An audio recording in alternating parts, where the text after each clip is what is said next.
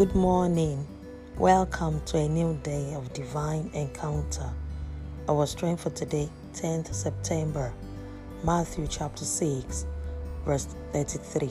I'm reading Amplified Translation, and it reads, "But seek, aim at, and strive after, first of all, his kingdom and his righteousness, his way of doing and being right, and then all these things taken together will be given you besides."